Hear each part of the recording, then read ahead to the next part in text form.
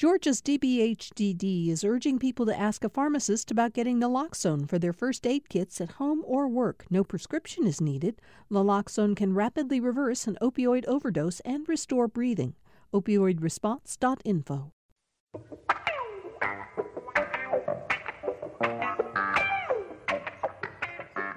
Here we go. Another week of Political Rewind coming your way. We're really glad to have you back with us.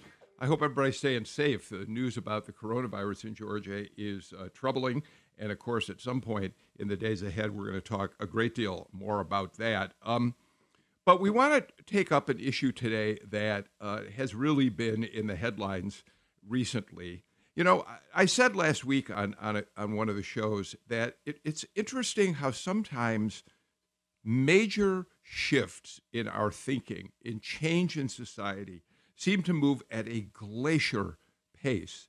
And then suddenly a moment arrives when there's a transformation of people's thinking about an issue they've been troubled over for a very long time. So an example of that, of course, is for decades, Americans resisted the idea of gay marriage, of acceptance of the LGBT community as equal, full members of our community. And that changed incredibly quickly. We all remember that. Another example may very well be that in the aftermath of the death of George Floyd, Ahmaud Arbery, Breonna Taylor, and others, suddenly we're reassessing our connections about race, the heritage in the South of the Confederacy.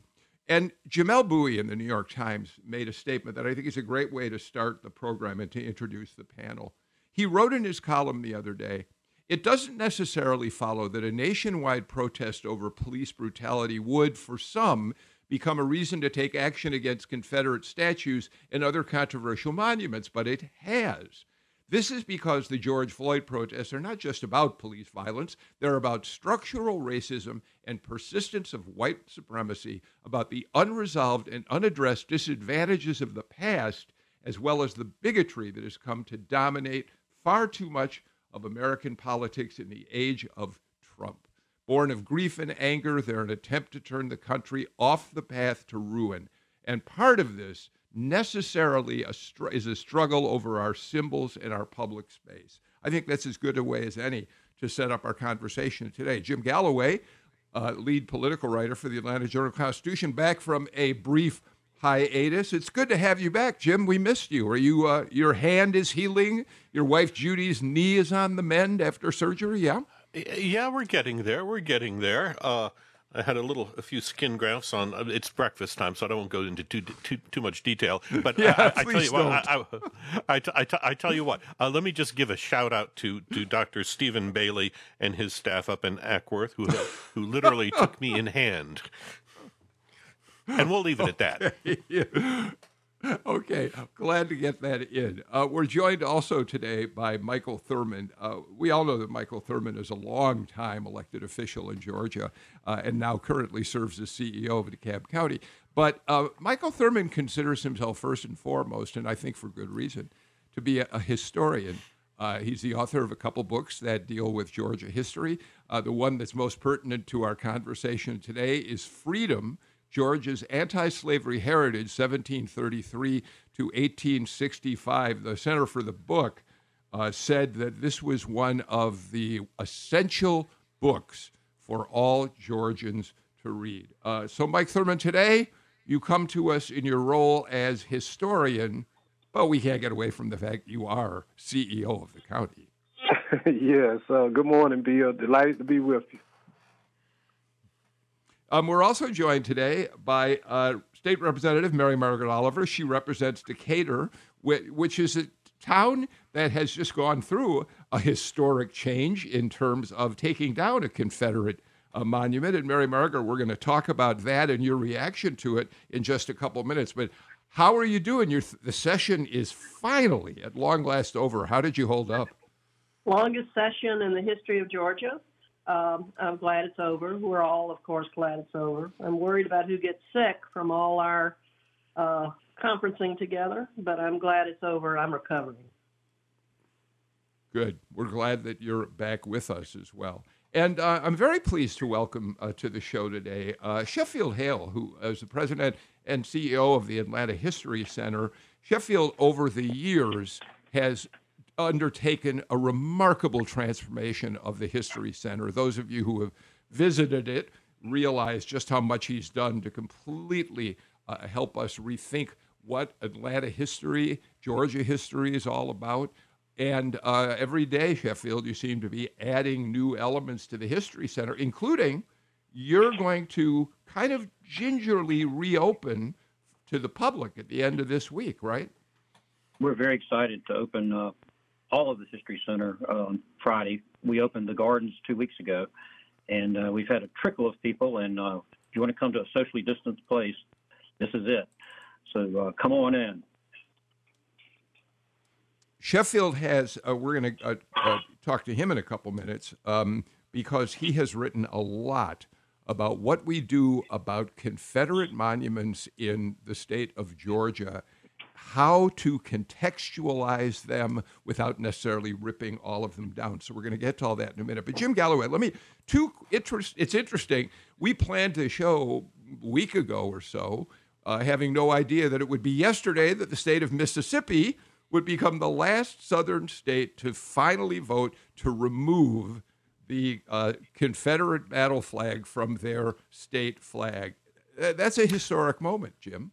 Yeah, it is a historic moment. I would add that the Confederate battle emblem kind of still exists on some southern flags in kind of a disguised manner.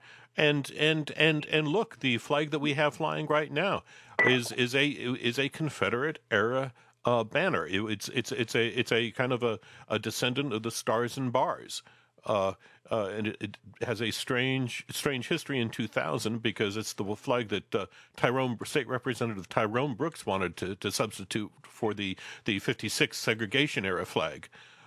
And it became known as lawmakers rejected it because Tyrone had pushed it so hard that it became known as the black flag.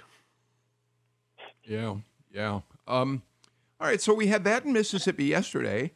Just about 10 days ago, Michael Thurman, another moment of history occurred when the monument to the lost cause at the Decatur Courthouse, which had been the subject of controversy for a very, very long time, was finally legally removed. Big crane came in, picked up the monument, whisked it away after Judge Clarence Seeliger ordered that done earlier in June, saying it had become a threat to public safety. And that's an important point that we'll get into in a couple of minutes here. But Michael, it was certainly a moment that many people were awaiting with great enthusiasm. Absolutely, and it was the result of a protest, of hard work, of advocacy by many people over, as you just pointed out, a significant period of time. It's an indication as to how movements actually succeed. There were students at Decatur High School who marched beginning in 17. There were columnists who wrote. Dan Wisenant with the Decaturist played a key role. You mentioned Judge Seeliger, who has been an historic figure in DeKalb County for decades, issued an order. The Board of Commissioners, as well as the Decatur City Commissioners, that all at some point in time passed either ordinances or resolutions calling for its removal or contextualization. There was an ecumenical group of pastors in DeKalb County, white and black and Christian, Jew, Muslim, came together to state that the monument should be removed. And ultimately, of course, and I got to give a shout out, as we say, to a guy named Mike. You mentioned the crane, but there's a gentleman named Mike who works for facilities who arranged to have that crane come in the middle of the night and to remove the monument. So it took all of us, as it always does, in large and small ways, to force or fuel significant change in our society. All right. So, Mary Margaret, I want to get to you first, and then I want to start this conversation about just what these Confederate monuments really are all about. But before we do that, Mary Margaret, you wrote a very, I think, passionate essay about watching virtually, I guess, on the internet, the monument come down. But you talked about the fact your office is right there. You've had to pass by that monument for, you say, probably 1,000 times in the many years that you've been there. You say as a young lawyer in your 20s, you worked with Georgia Legal Services in most of the rural counties of North Georgia. Every one of those historic courthouses I visited had some form of Confederate lost cause memorial, and I never once paid attention, either in the beginning or afterwards. In all my trips to court, I was busy doing important things for my clients, I thought, and reading monument language was not part of my day's work. But you go on to say you suddenly had an awakening in which you realized what monuments that you saw all over the state, but also in Decatur, were really all about. Mary Margaret? I've been participating, as Mike has talked about, this long journey in Decatur. It feels like it's very long. So it wasn't exactly a sudden awareness, but it was an awareness watching it on my computer about midnight, not long ago, that I've been an officer of the court and a practicing attorney for decades, and for over 3 decades within 100 yards of that obelisk. My memories as a very young lawyer, in my 20s, going to all those courthouses are very vivid in my mind. Sheffield, Mike Thurman, and I are all lawyers, and as officers of the court, we need to step up. Dax Lopez's column was very moving to me, which I mentioned in my column. He is his office is in that courthouse, a Latina gentleman, and he has had to watch that obelisk from his office every day, as I have, on the opposite side of the square. All of us that have used that courthouse for the last decades, many of us, like me, have not been in tune with what those. I never read that obelisk until this controversy came up. And it was a good lesson to me. It was a good lesson to me, one of, again, my white privilege, that I didn't need to read it. It didn't have a personal meaning to me. It was a work site to me. Just another lesson that our surroundings matter, the words matter, and particularly us as lawyers who go in and out of those courthouses need to see where we're walking. Dax Lopez, of course, is a judge in DeKalb County. He's Puerto Rican. He was, in fact, at one point appointed to a federal judgeship, but it was blocked. His appointment was blocked by David Perdue because Lopez was associated with the Georgia Association of Latin Elected Officials, an organization which obviously Senator Perdue feels is somehow undeserving of having a member on the bench. And he, as you say, writes about the fact every day he would see that memorial as a tribute to oppression, injustice, and exclusion, and be reminded of a time when men and women of color had no rights and no voice, a time when slavery and white supremacy were not only accepted but celebrated as being ordained by God. Very powerful. All right, Sheffield Hale. So, and let's get into now the history of all this. I think, although we're gaining knowledge, we're getting a better understanding of what a lot of these lost cause monuments, when they really came about, what they were there for. I do think still people may believe that these monuments were erected as the Civil War came to an end, as the South saw itself licking its wounds and trying to come to terms with the future, so that these monuments date back to 1870, whatever. That's not the history of these at all, is it, Sheffield? Well, it is of a few. And so, for example, you have the monument in Oakland Cemetery that was dedicated in 1870 to our Confederate dead. It was about mourning. And so there were some initially right afterwards, but they weren't put in public spaces. They weren't put in courthouses in that period. They were put in cemeteries mostly, and they were more funereal. It's later, in the 1880s and 90s, when you start seeing these statues proliferate throughout the landscape, and in courthouses and town squares, schools, universities. that's when they really started to get going, and that was a totally different period, and that was a period in which Jim Crow was on the rise. So we're talking about post-Reconstruction, right?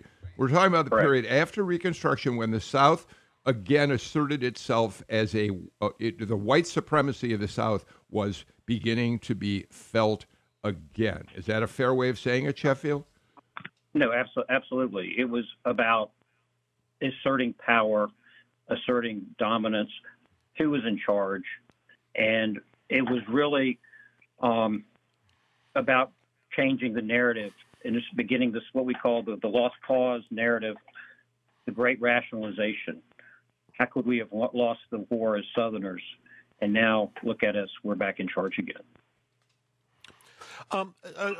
Mr. Hale, you had a very, very interesting op-ed in the Journal-Constitution a week or so ago, in which you pointed to legislation that had been strengthened by the General Assembly. I think was it last year in 2019 on the removal of Confederate monuments, and you made a very, very interesting point in that you said that the legislation could actually speed up the removal because in essence what it did is that it shut off all community conversation about whether these monuments should exist where they are or not, which kind of leads in that kind of restriction on speech. It forces people to seek other avenues, as happened in Decatur with Mr. Thurman here. So my question here. So let's put it in context and then ask your question. What you're referring to is the fact that the legislature, over a period of time, and most recently in 2019, strengthened it, has forbidden local jurisdictions from taking any action to remove a monument. It has to be done by the state legislature, right, Mr. Galloway? Isn't that what you're talking about? Yes, exactly. And I'm wondering. I just want to build on that point, Mr. Hale, because it seems to me that because the South kind of clung to this lost cause history, really for the better part of a century and more after the Civil War.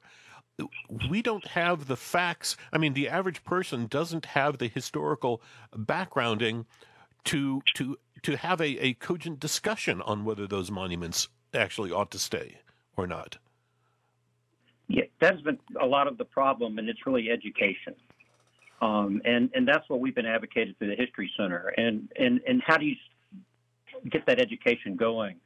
And what we say is in our website, which we've been trying to promote for local people to take and use as a basis of education, is status quo is not an option. You either remove the monument or you contextualize it. But the most important thing is to have a conversation about the monument, to get that going and to get the facts in front of people. And the law, what it does is it shuts down the avenue for that conversation. And then it leads people to either be very creative legally, like they were in Decatur, or to tear them down. And so that's what when you restrict people in their options, there are consequences to that. Well, and first of all, I appreciate the fact that Bill and the panelists are referring to the monuments as lost cause monuments. Unfortunately, in general conversation, they're often referred to as civil. And I think that's a misstatement of fact, and it creates a tremendous amount of confusion. I'm a person who has read and studied and researched Civil War history in America throughout most of my adult life and even before that. And one of the things I want to hope and make sure we understand that I don't reject Civil War history. The Civil War was a seminal moment in American history. It's the point when, as Abraham Lincoln said, America redefined freedom and what it meant to be an American citizen. It's the war with 200,000 black men, 90% of them were former slaves, who literally threw down holes in cotton sacks and picked up Union muskets and changed and turned the tide of the Civil War, who transformed that war from a war over states' rights into a war to abolish slavery. So there should be no hesitancy in researching and writing and commemorating Civil War history. The problem, of course, is that there should be no moment in time where we put the public space or allow the public space to be used to propagate and promote lost cause history, whereby the South was romanticized.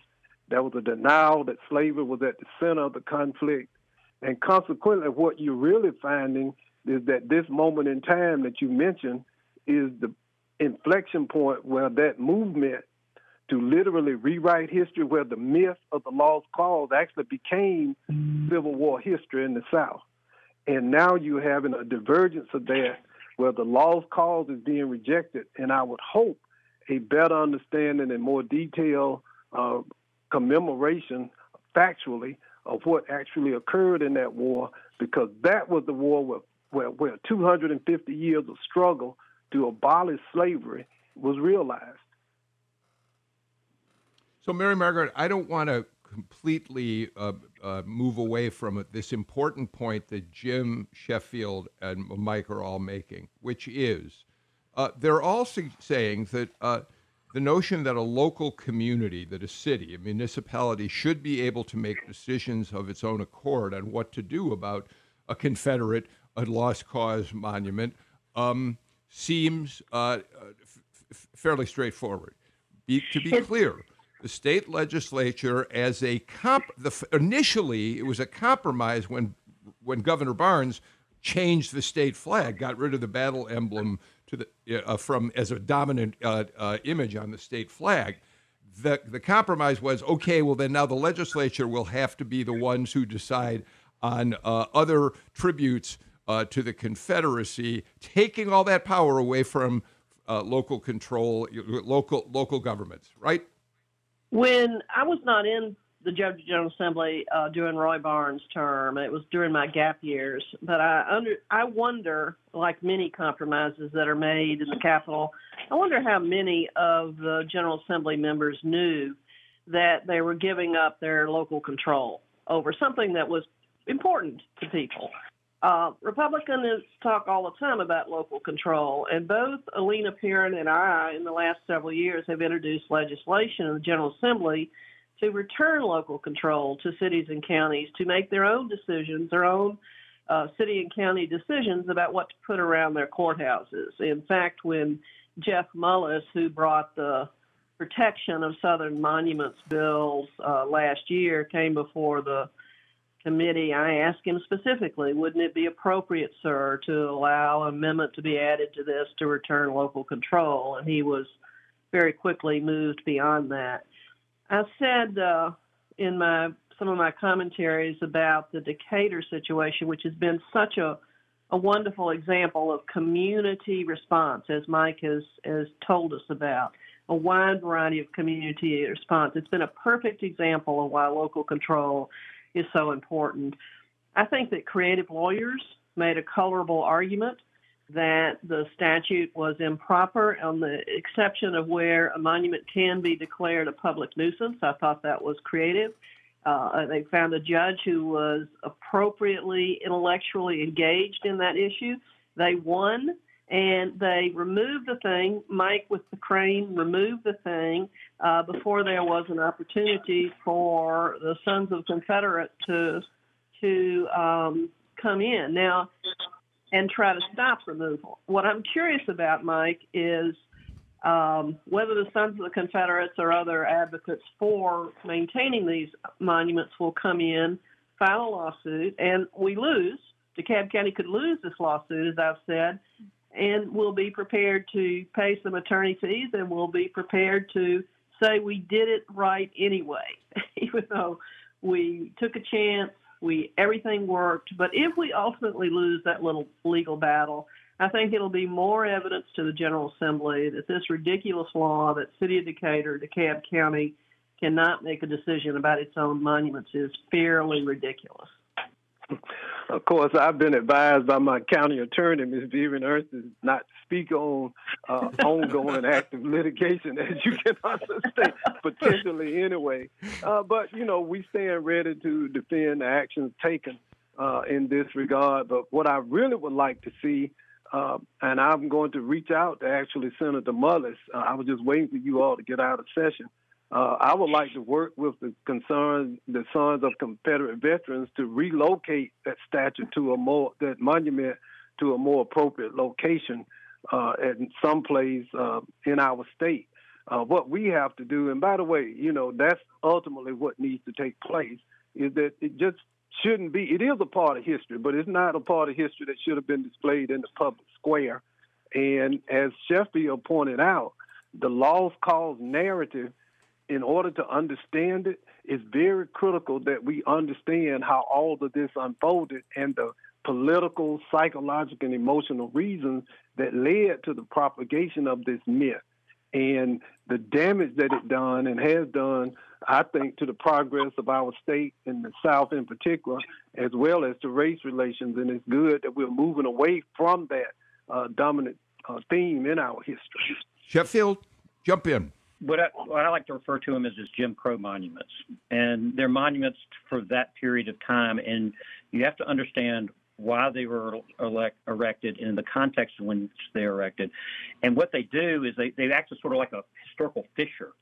And if there's this whole fog of the lost cause that is imbued in everything that was going on at the time, and it starts to give you a glimpse of what was actually on their mind. And this is, Lost Cause was in film, it was in books, it was in schools, in the United Arts Confederacy infused it throughout every part of the school system, and it's even made it into the United States citizenship test. So it is everywhere. And these monuments provided something that's very focused, that you could focus on and really understand the history of that whole period. Yeah, to Sheffield's point, Bill, I was talking to Todd Gross with the Georgia Historical Society over the weekend, and he was talking. He talked about just the unconscious buy-in to the lost cause that exists in the United States. And an example, he pointed to the historian's use of the phrase Union troops versus Confederate troops. And what he said was, that was part of the argument. That was kind of a concession to Confederates who said they really didn't commit treason back during the Civil War. They really weren't trying to overthrow the government. And the phrase Union troops really didn't come into parlance until about the 1880s. Until then, it was U.S. troops. But then they started using the phrase Union troops to kind of paper over the issue of treason and the claims of renewed citizenship for Southern Confederates.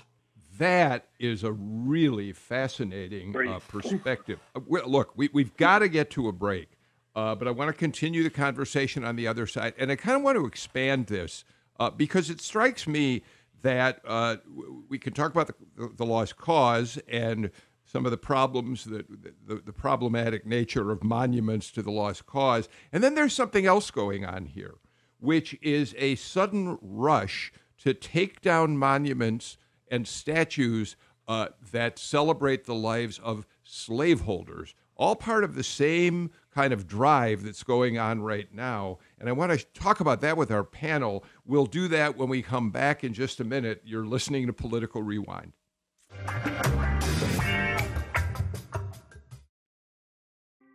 Thanks for listening to Political Rewind. If you like this show, you'll also like Georgia Today. It's a daily podcast from GPB News, bringing you compelling stories and in-depth reporting that you won't hear anywhere else. Join me, Peter Biello, for this quick and convenient way to get the best of GPB News' extensive coverage of the topics that matter to you, delivered directly to your device every weekday afternoon.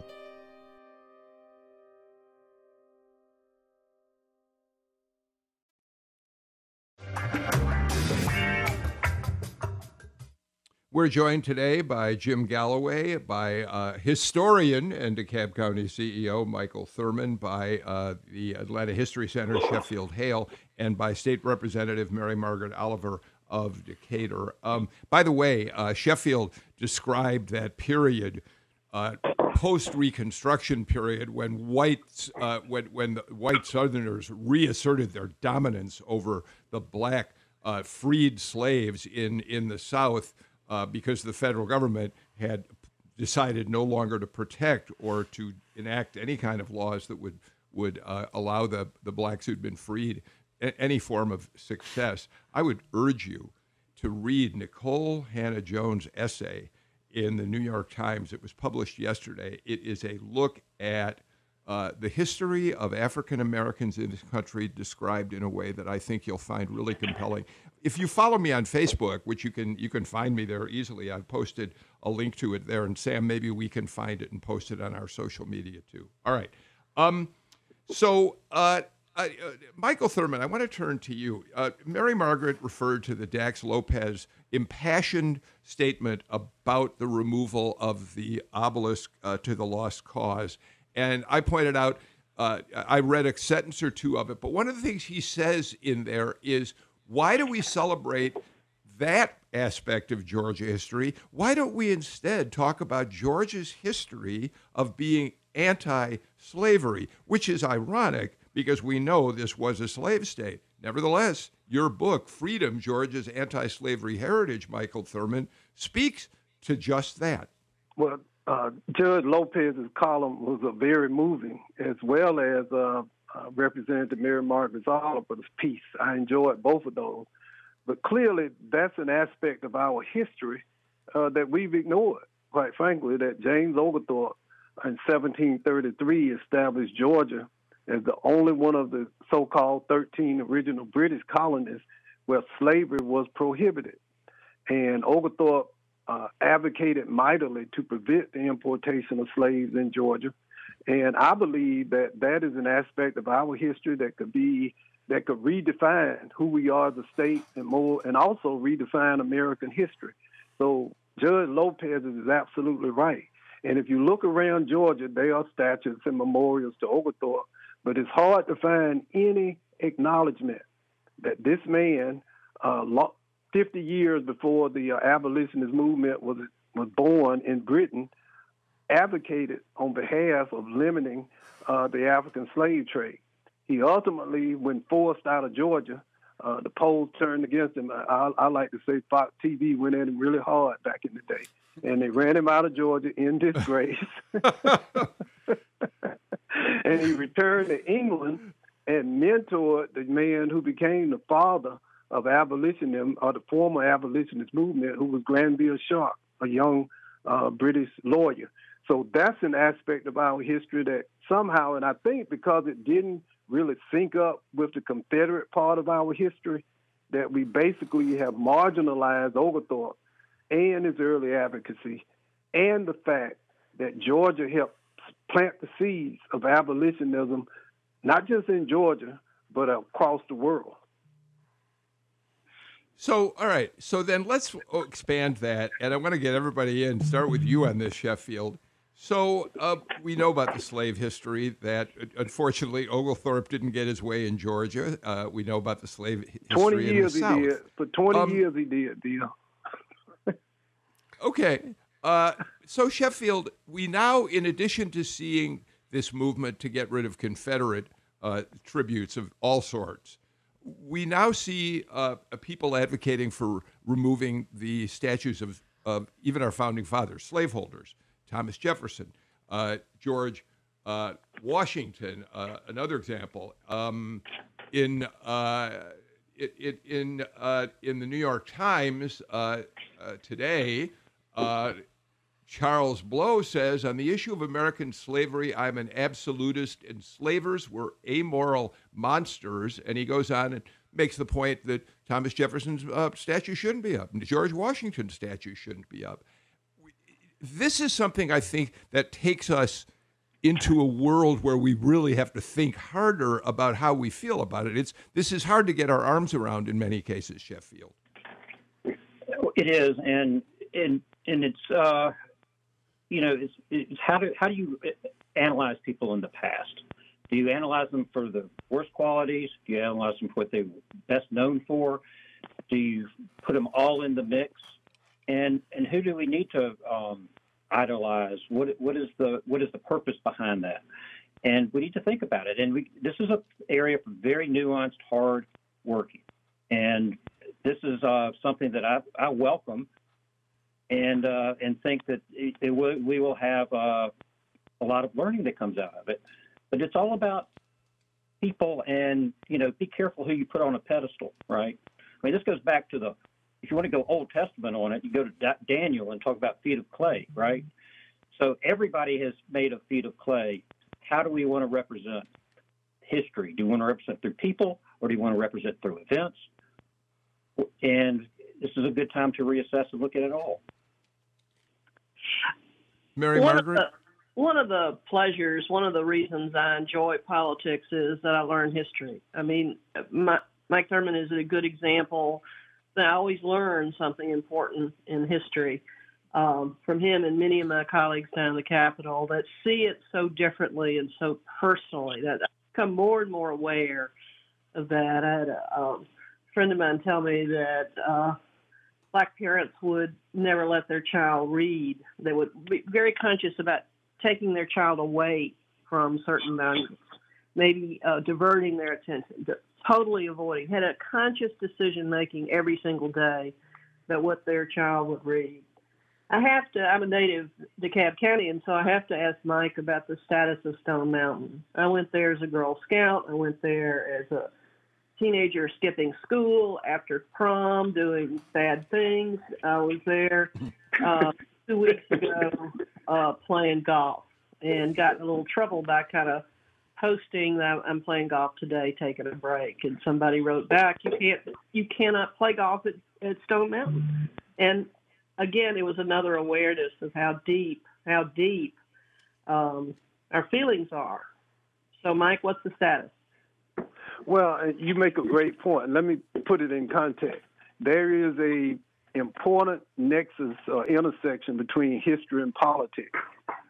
When I served in the legislature, I remember the day I realized that the state capitol is nothing but a museum. Right.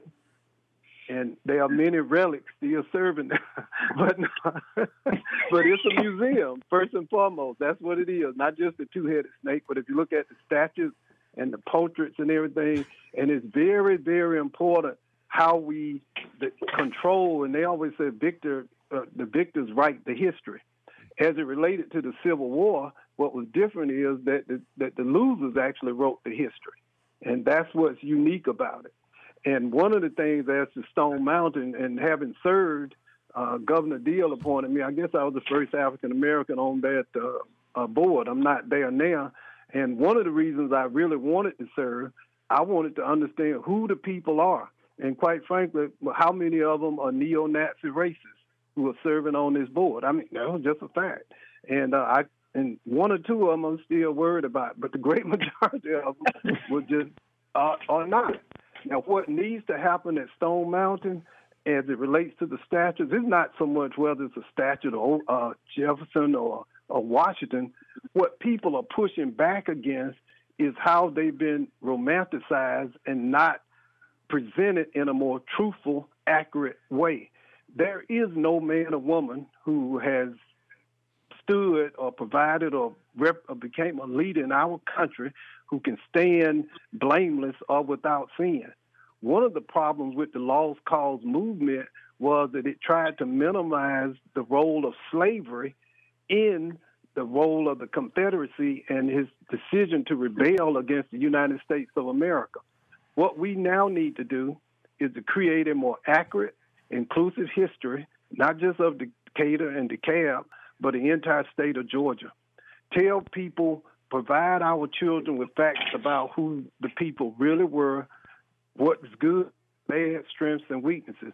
The thing that will transform Stone Mountain, and I've said it before, is all we need to do is tell the truth about who came up with the idea of the carving, who financed the early years of the carving, and when and why was the carving actually completed. The is not a Civil War monument at all. It is a monument. Well, Jim, you know the history. Yeah, Jim. Right. Jim Galloway knows it better than anyone because I read it. Jim, what is the history behind the carving on Stone Mountain? Well, the history, you go back to number one. You go back to about 1905 and the movie. I'm blanking here. Somebody help me very quickly here. Birth of a Nation. Birth of a Nation. 1915. 1950, Birth of a Nation.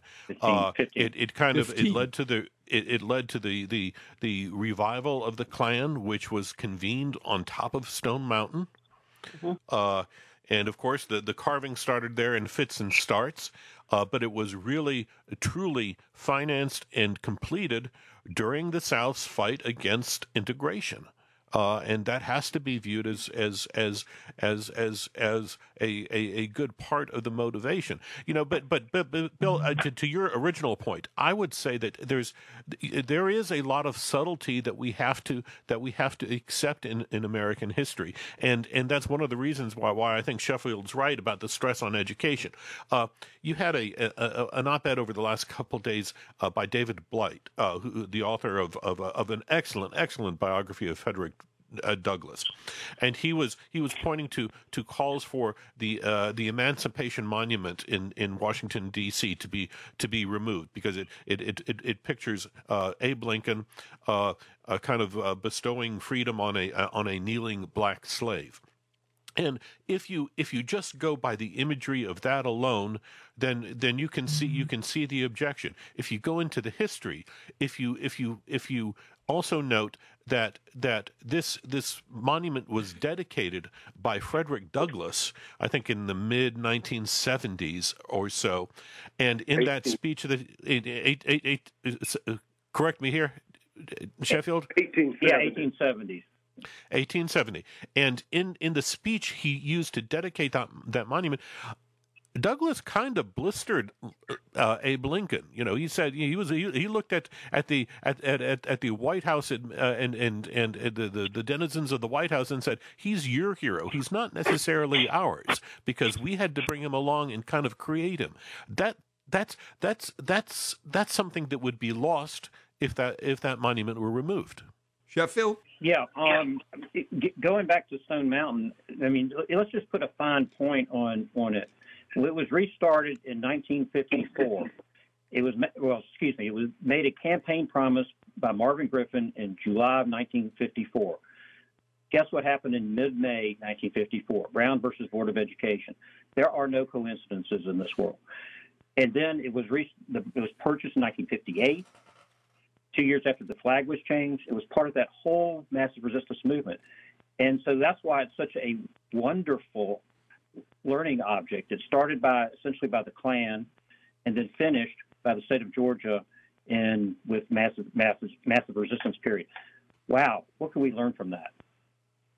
Well, Bill, can I step back in on Stone Mountain? And so the question becomes what to do about it. Do you sandblast it, whatever? The first thing we can do about it is we can share the truth. There's not a marker anywhere in Stone Mountain that lays out what Jim Galloway and Sheffield Hill just spoke to.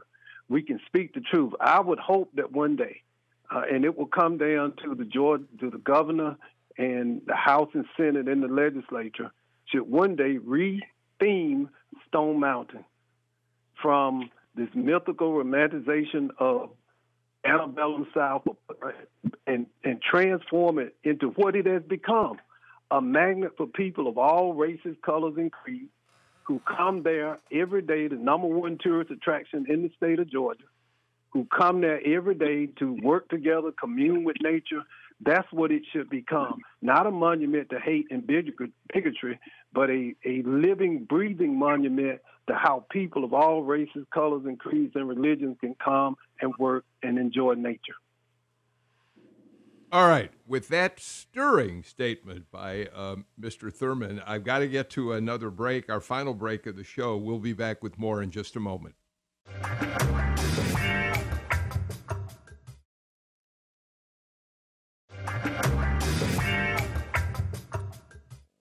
Mary Margaret Oliver, let me start with you, if I can, as we come to our final segment of the show today. So I spoke to this sudden a surge of passion around removing statues of people who were either slaveholders or who people think were somehow advancing bigotry against African Americans and others. So we have things like the Theodore Roosevelt statue, iconic statue in front of the Museum of Natural History, being taken down.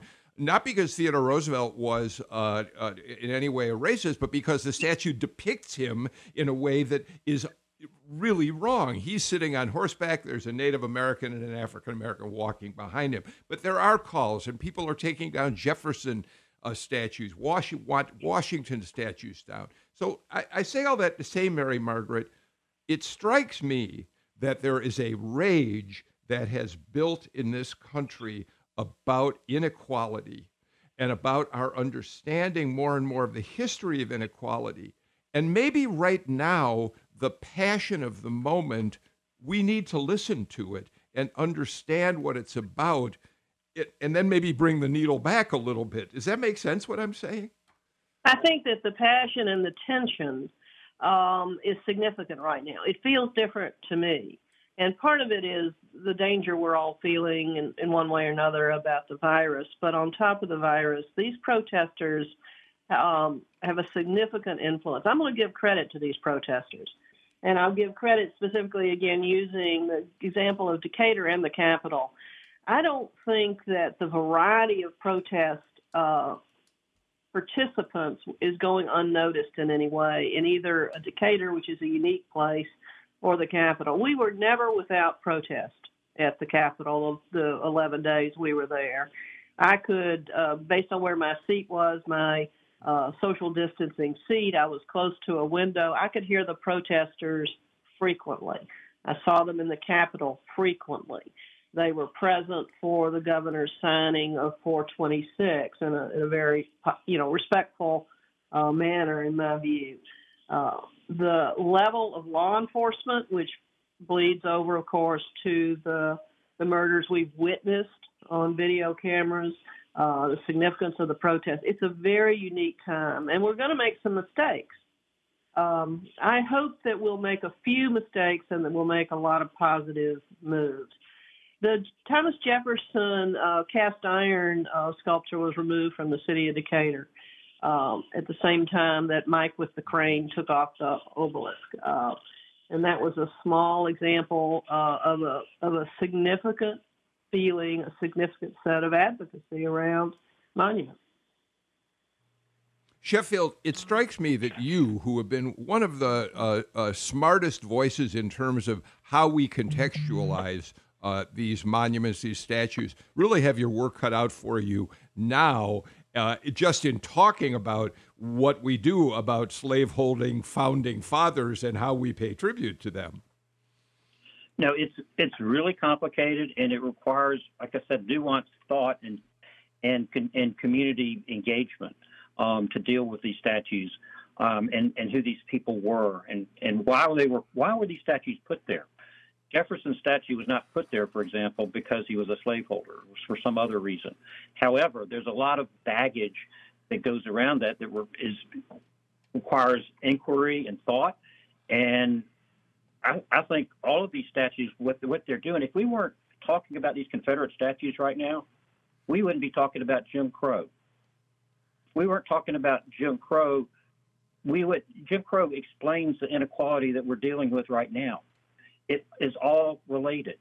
So I think that these monuments and these using them as lightning rods like now are creating an opportunity for a conversation that we've not had before. Michael and Jim, I want to give each of you, Michael first. We're down to the last couple minutes, but I want to give you, Mike, first a chance to make a couple of comments as we close the show out, and then Jim. Well, as it relates to the lost cause and the Stone Mountain carving, I encourage historians to think about who's not on that mountain. The one general who became a Jordan, who was Robert E. Lee's right-hand guy at Gettysburg, James Longstreet, is not on that mountain. And the reason he's not on that mountain is because after the war, he preached reconciliation. He advocated on behalf of the enfranchisement of black people. He supported providing education for slaves. And he became the first scapegoat of the Lost Cause movement.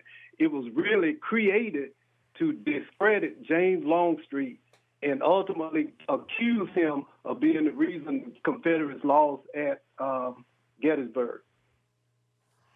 There you go, Michael Thurman proving his credentials as a historian. You got the last word, Jim. Yeah, that was Jubal Early kind of slandered Longstreet on that. It was kind of an effort to prop up Robert E. Lee during the late 1800s. I would just leave you with one thought. We had a couple of weeks ago, we had the AJC had this tremendous photo of National Guard troops surrounding the statue of John Brown Gordon on the state capitol grounds. I would bet dollars to donuts that not a single soldier there, not a single guardsman could tell me who John Brown Gordon was. And that's important. Former governor, but also probably the leader of the Georgia KKK back at the turn of the 20th century, and one of the people who the folks who want to get rid of statues, he's number one target down there, right? Right. The horse looks pretty good. If you go to anybody in the Capitol, they'll tell you that that's not the only horse's rear end there. All right. I got to thank you, Jim Galloway, Mary Margaret Oliver, Sheffield Hale, Michael Thurman for a very interesting, informative conversation. Thank you all for listening. We'll be back again tomorrow. In the meantime, take care and please stay healthy. Oh, wear a mask. Bye-bye.